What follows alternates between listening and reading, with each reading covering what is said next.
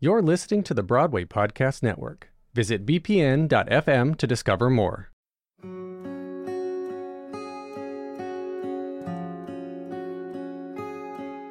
You're listening to Smashed from The Ensemblist, the only podcast that shows you Broadway from the inside out. I'm Aaron Albano. And I'm Mo Brady.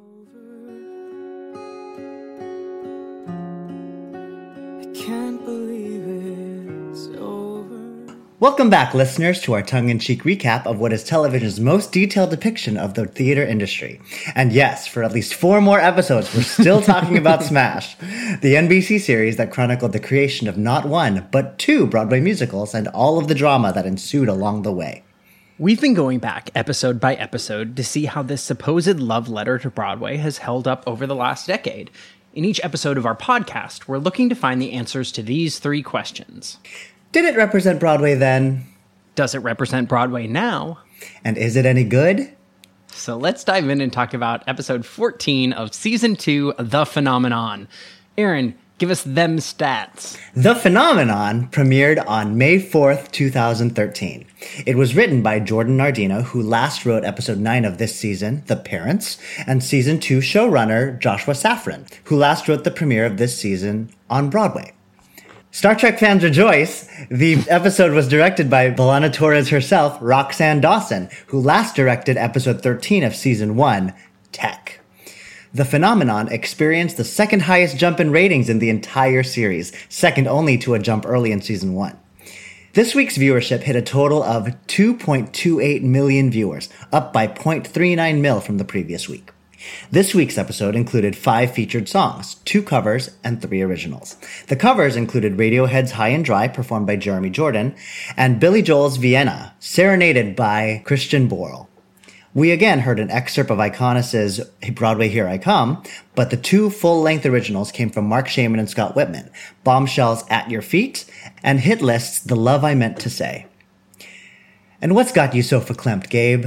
Sam Strickland's put-in rehearsal to replace Jimmy is in 3 hours, but Karen and Derek are screwing around on the couch.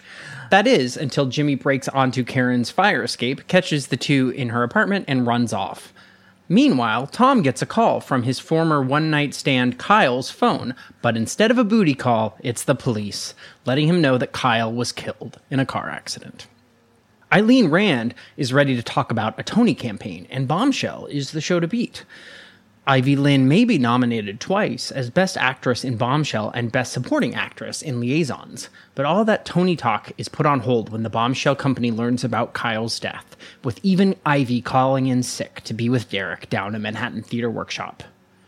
In a series of flashbacks, Kyle's friends remember their own favorite intimate moments with him. Julia in storyboarding Hit List, Tom in a boudoir serenade, Karen in a lobby chat during Bombshell's opening, and Jimmy in brainstorming hit list ideas along the East River. Finally, with a justifiable reason to be sad, Jimmy uses a song from the show to memorialize the love he meant to say to his dear departed best friend. With Gabe and the company of Hit List understandably shocked, Garrick cancels the evening performance. But the Hit List fans show up anyway to honor Kyle's memory. And at a seated reading at music stands for a standing room-only house, Hit List is turned into a phenomenon destined to move uptown to Broadway, funded by Eileen's ex-husband, Jerry. And, as a parting gift, Julia gets the lights of the Lily Hayes Theater marquee dimmed in Kyle's honor.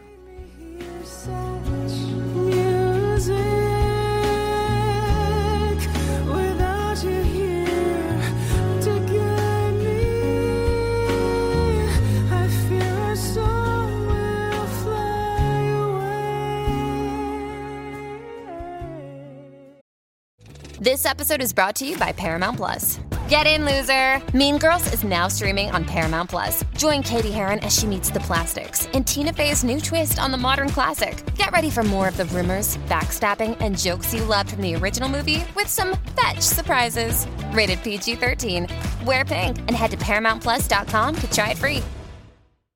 Step into the world of power, loyalty, and luck. I'm gonna make him an offer he can't refuse. With family, cannolis, and spins mean everything. Now, you wanna get mixed up in the family business. Introducing The Godfather at ChumbaCasino.com. Test your luck in the shadowy world of The Godfather slot. Someday, I will call upon you to do a service for me. Play The Godfather, now at ChumbaCasino.com. Welcome to the family. VGW Group. No purchase necessary. Void where prohibited by law. See terms and conditions. 18+. With the Lucky Land Slots, you can get lucky just about anywhere.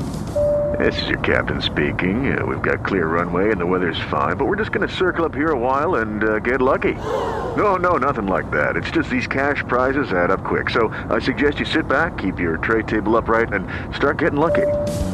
Play for free at LuckyLandSlots.com. Are you feeling lucky? No purchase necessary. Void where prohibited by law. 18+ terms and conditions apply. See website for details. The Phenomenon. The Phenomenon. Man, Gabe is so sad in this episode. Gabe is very sad. Gabe is forlorn in his checkerboard sweater in the corner. Those are some good Top Man costumes. All right, let's talk about what is obviously going to be our favorite thing, which is this board of actors who are up for some award. Oh, completely. Did you pause the episode to look intently at that board? Oh my gosh, I wish I could zoom in because I was pausing and I was squinching trying to see the show that Katie Finneran and Cheetah Rivera were on. The way not only was I squinting at that board, but I was like, okay, this logo looks like this logo, which means that must mean that Audra McDonald is in House of Flowers, and because that logo looks like what Patina Miller's in, Patina Miller must also be in House of Flowers. Cool, I'm gonna write that down. The sleuthing that went into the scene. Don't you wish you cared about anything in your schooling as intently as you cared about figuring out who these... This fantasy Broadway season of 2013? Yes. Oh my gosh, I mean, fascinated. Because I definitely also, not only... Did you do this? Tell me if you did this. I rewound it and paused it to look at the boards over and over and over again.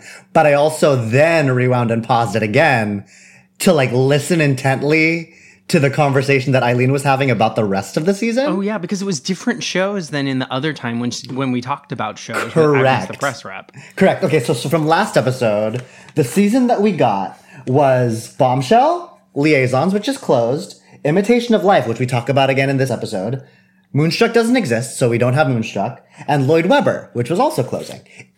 In addition to that, we have Harold and Maude, which is a West End transfer, Roadhouse, which apparently is just bad, and we got a confirmation that Imitation of Life is closing. But then, in addition to that, from the board, we have The Beauty Queen, that Jen Damiano's in, and Victoria Clark is in, The House of Flowers, which Patina Miller and Audra McDonald's in. We have a revival of Oliver. We have a revival of Seesaw. And then in the conversation that Tom is having with Eileen, he talks about Drood and Pippin, which I was like, hold on. That was kind of around the time when those revivals existed. It is. It's the same. And I didn't do enough homework. Oh, I did enough homework. It is the same season. Oh my God. The Drood revival opened in the fall of 2012, and the Pippin revival opened in the spring of 2013. So yes, both this this all season. exists in our world as well as in the Smash world. Great. Okay, here's my one thing about the boards that we so lovingly... You should read... Let's read through the boards because not everyone will have paused. Okay, great. Go ahead. You read them. Okay, so Best Actress is Kate Baldwin in Seesaw, Jennifer Damiano in The Beauty Queen, Karen Cartwright in Hit List, Ivy Lynn in Bombshell, Audra McDonald in The House of Flowers, and Laura Osnes in Oliver. And the Best Supporting Actress board is Victoria Clark in The Beauty Queen, Lee Conroy in Bombshell. It sounds like we're on New York One. Doesn't it sound like we're doing nominations? It's fantastic. Ivy Lynn in Liaisons, Kate Finneran in An Unknown Show, Patina Miller in The House of Flowers, and Cheetah Rivera also in An Unknown Show, even though she was in The Mystery of Edwin Drood that season. No one is meant to spend as much time looking at these as we have. And yet, here we are. This is the content you signed up for, people. This is it. But here's my question. Aside from Cheetah Rivera being in 2 shows in 1 season. And only being nominated for 1. Oof. Yeah. Drag her. Karen Cartwright in Hit List. According to Daphne Rubin Vega, what's her character's name again? Agnes. Agnes, there it is. She says this is a Tony meeting.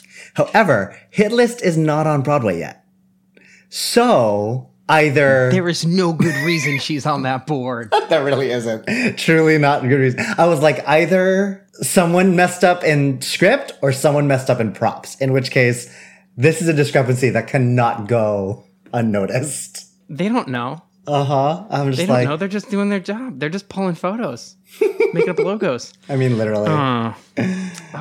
Okay. So who would you vote for? Knowing that you didn't see any of these shows, I want to know who you would vote for Best Supporting Actress and Best Actress. I mean, okay, Best Actress.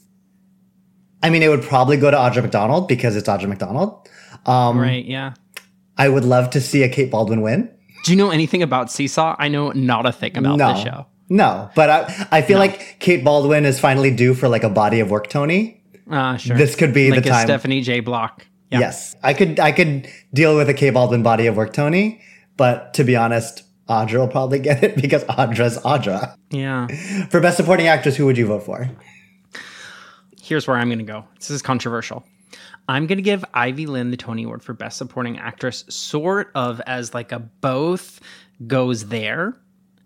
And then I'm giving Laura Osnes the Tony Award for Oliver. And let me tell you why. What? No. There is. No. Let me tell you why. There is no world in which Laura Osnes would be in Oliver. No. Or nominated for Best Actress, right? The only role she could be playing is Nancy, which is not a Best Actress role. No, that is a supporting role. So I have decided that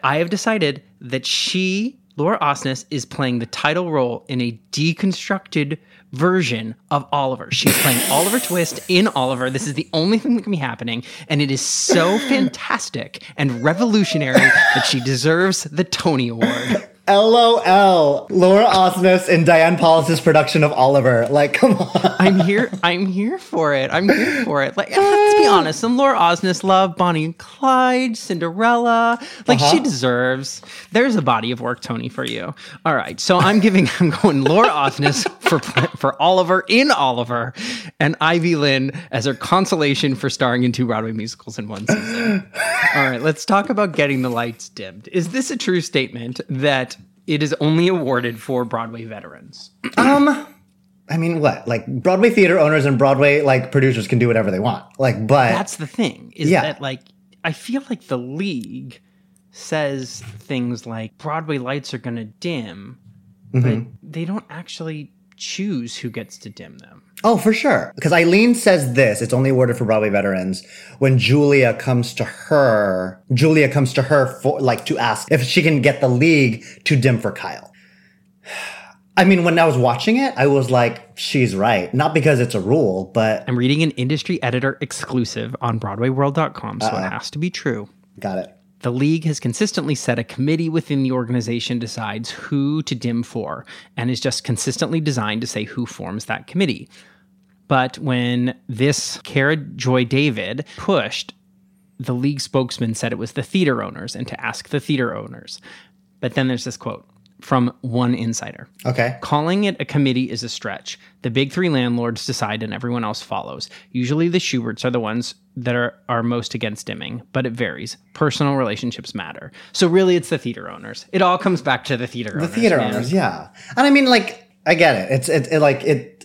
It's definitely an honor that would be reserved for the upper elite in our industry. Yeah. But that said, it's not like a hard and fast rule that, it's only awarded for Broadway veterans. Because I'm like, nah, that's not it. And sometimes some theaters do dim and others don't. Or like all the Ju Jamson theaters will dim, or all the Disney theaters will dim. Which happened in this episode. And frankly, like, when it happened at the end of this episode, I actually thought it was quite a classy move for them to dim it at Bombshell. Where it was kind of weird when it was like, hey, can we get the entire industry to dim for Kyle Bishop? I can guarantee, like, the entire industry was like, who's Kyle Bishop? Who's Kyle Bishop? And so because he mattered so much to this company, I thought it was not like a nice gesture and very appropriate that Bombshell dimmed for Kyle. Perhaps one of the more realistic depictions of the theater industry. on Smash, one might say. Yeah.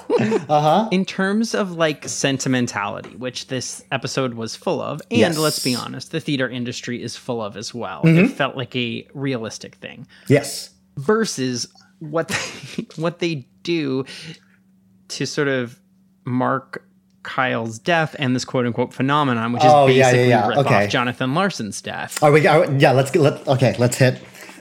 Let's get to Kyle. Let's get to Kyle. Which I will say, when I first watched this episode, I despised this episode. In this rewatch, I didn't hate it as much as I thought that I would. Yes, it still felt icky to me. Okay. How so? Go. I think if there weren't a million ways that Smash was trying to tell us the hit list was like Rent, it wouldn't feel like as sort of eye-rolly to me. Yeah. You know, if it wasn't taking place at basically New York Theater Workshop and didn't have Kevin McCullum as a producer and we didn't see Daphne Rubin Vega and Jesse L. Martin. Yeah.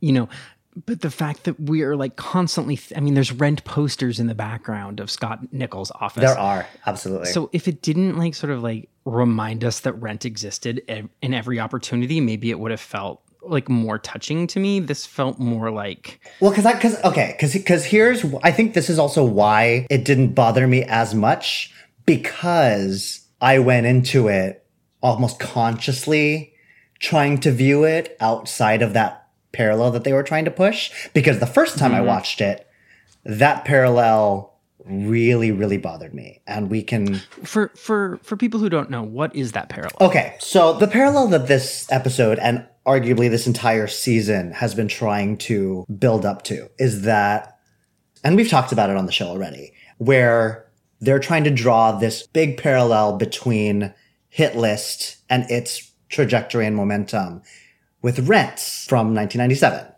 And where it almost comes to a big head is they try to equate Kyle Bishop with Jonathan Larson. Mm-hmm.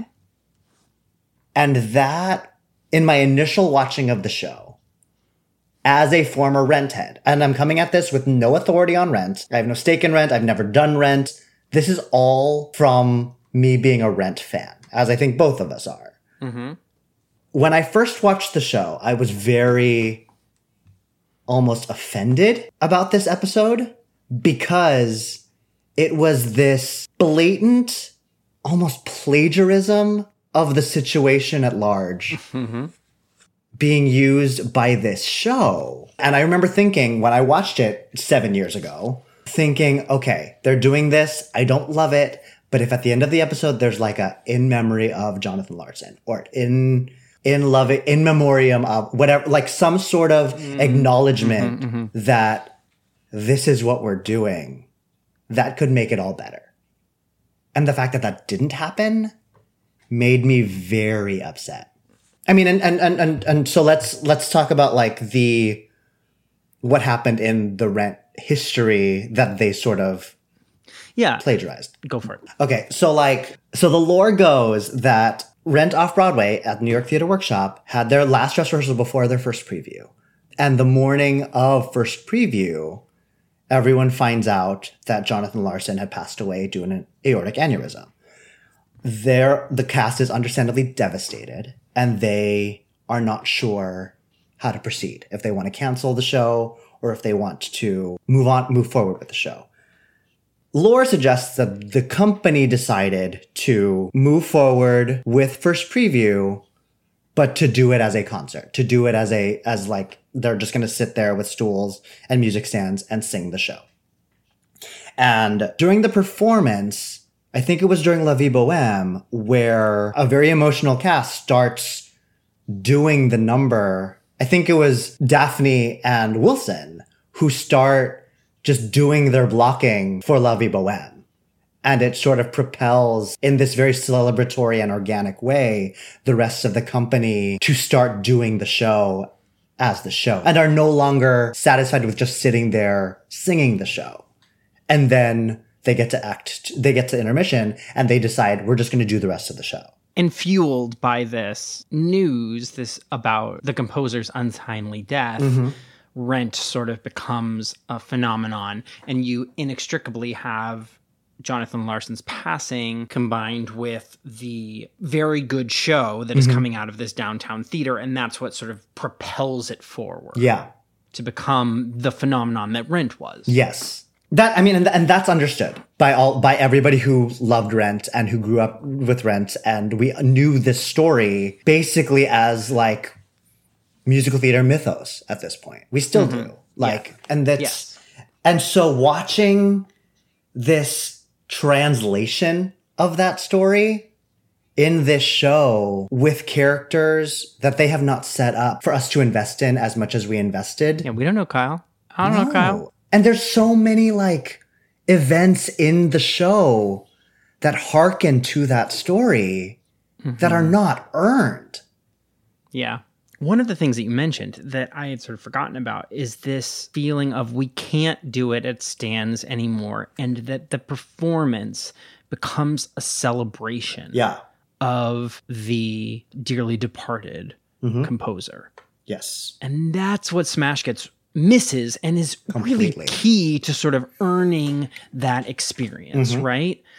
It's not like the goodbye song turns into this like beautiful goodbye to Kyle Bishop. You know, that would have been something they could have done. But instead, it's about Jimmy and a sad song that is about Jimmy being sad. It's rooted in something very different. Sure. The transition from staged reading to performance is rooted in like his own sadness, not in celebration of Kyle. And again, like, I mean, and going back to like how Gabe was sad, but wasn't sure why, like the whole point of Rent is that it was an ensemble piece, and arguably you could believe that Jonathan Larson was close to all of these people. Jonathan mattered to all of these people, and they all wanted to honor him with this performance. Arguably in this show, he cares about Jimmy, Karen, Anna, maybe. It's this blatant, like, attempt at this equivalency between Kyle and Jonathan Larson that I don't think is earned at all. Kyle is not set up as a Jonathan Larson-like character. Yes. Hit List is set up as a Rent-like show, but we have not had any experiences with the character of Kyle Bishop that make him on sort of that level of Jonathan that we know through this mythos. Yeah, we just saw like the ethos of Jonathan Larson. We have it. It's tick tick boom. Like we already did that. But we have the story of Jonathan Larson in front of us, where he's not Kyle. He's not Kyle at all. Well, who is Kyle? I don't know who Kyle is. One thing I do know is that he's very young. Like, he hasn't been struggling at all, and he has like Carolee Carmello as a mom. So, I mean, can't be that bad. Yeah. And I'm just like, the idea of like, this was going to be Jonathan Larson's huge hit after like years of struggling. That's part of the story. Right. And that's what's missing here. So you can't pretend like they're the same, especially if you're not going to acknowledge that, hey, we're immortalizing the actual story with our fictional story. Instead, we're just stealing that actual story and trying to layer this sentimentality onto our fictional story. And I was very upset. I want to redo. Yeah. Smash. Call us back to Greenpoint. We gotta refilm.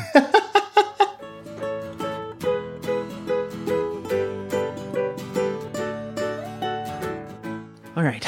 To keep up to date with next week's recap, be sure to watch Season 2, Episode 15 of Smash, The Transfer. I wonder what's going to happen in that episode. You can find Smash episodes either on the NBC app or at NBC.com. The Ensemblist was produced today by me, Mo Brady. And by me, Aaron Albano.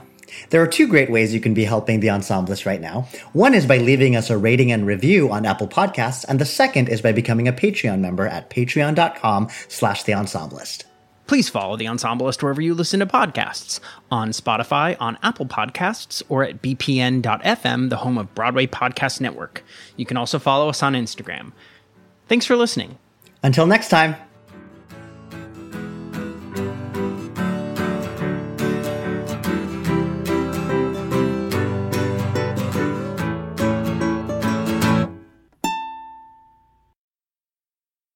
Hey, it's Leslie Odom Jr. here on the Broadway Podcast Network to tell you about the Rise Theater Directory, a program of Maestra Music. Rise is a national online resource designed to connect and empower backstage and administrative and creative theater professionals from underrepresented backgrounds.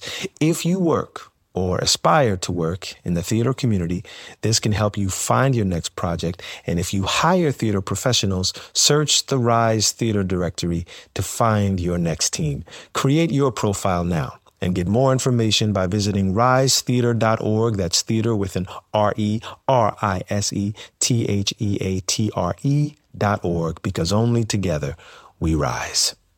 Hi, y'all. This is Kristen Chenoweth. Hi, I'm Gloria Estefan. This is Sarah Bareilles. Hi, I'm Patti LuPone. This is Lin-Manuel Miranda. You're listening to the Broadway Podcast Network.